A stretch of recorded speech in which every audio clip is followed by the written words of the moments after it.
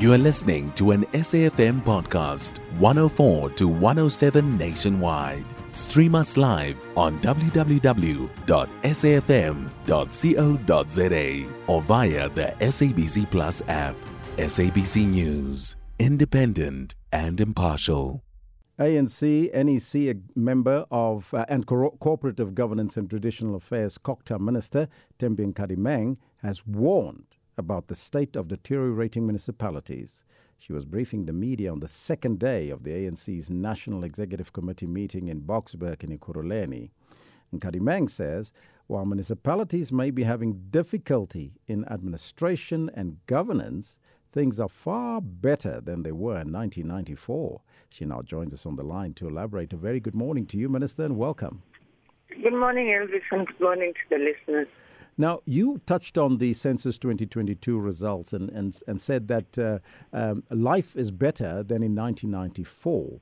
The question then is, why are the lives of South Africans much better now than they were back in 1994? Well, thank you very much, Elvis. I think you need to understand, for example, from a local government perspective, when we move from the transitional local councils, we amalgamated 873 municipalities, to be exact, into 278. And there was a cross imbalance and inequality in terms of services which were provided to people. So the census of today, for example, measure access to services to everybody. There was a huge distinction of what was happening in Soweto and what was happening in the Johannesburg, for example. There was no tarred roads, there were no lights, and so the first task that the mayors then it was to ensure that there was equilibrium. Today, Soweto in its entirety is a tarred place. They may be dealing with maintenance and quite a lot of issues. There was no water. There were even where infrastructure was. So that's the first part which we need to appreciate. But second, it's a creation of people of even choices of where they would want to live. Ensuring that municipalities therefore are formed legislation which is equal.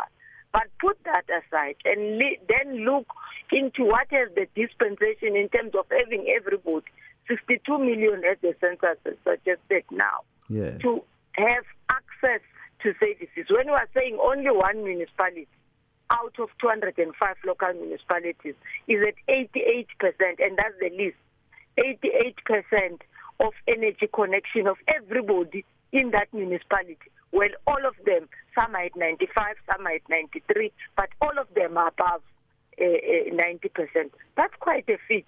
What used to happen in a village, there used to be a one light going to a farmer or to a police station with everybody living in the dark.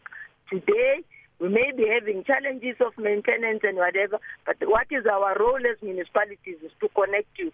And we did the same with water.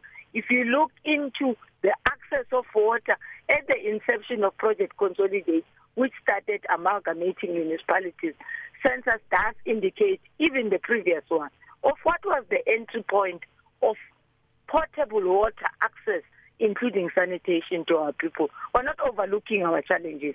I'm sure you would have heard even in the interview that I had that there are challenges that are besetting municipalities, and I also went at length on what are we doing ourselves as the ANC, but also as COGTA, on how to deal with them. We've seen some challenges with municipalities, and you've mentioned it, and then there are also tremendous issues with the maintenance and infrastructure by local and national governments, as seen in the case of Eskom and Rand Water.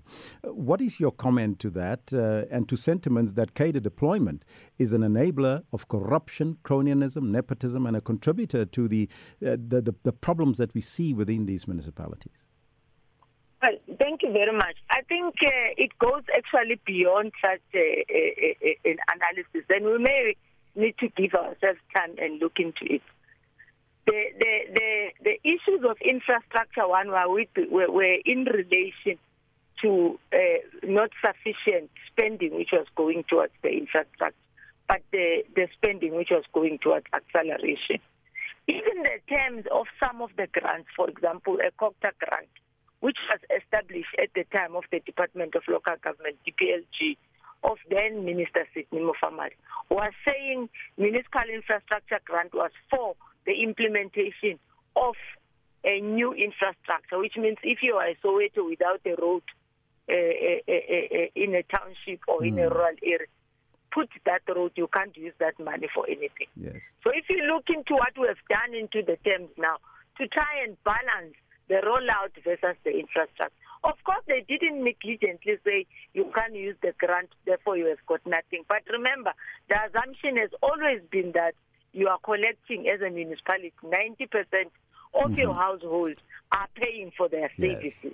Which Minister, is a situation which has never arrived, but due to a number of reasons, an increasing unemployment, but also sectors where are unable to generate, and there's quite a lot of support from government.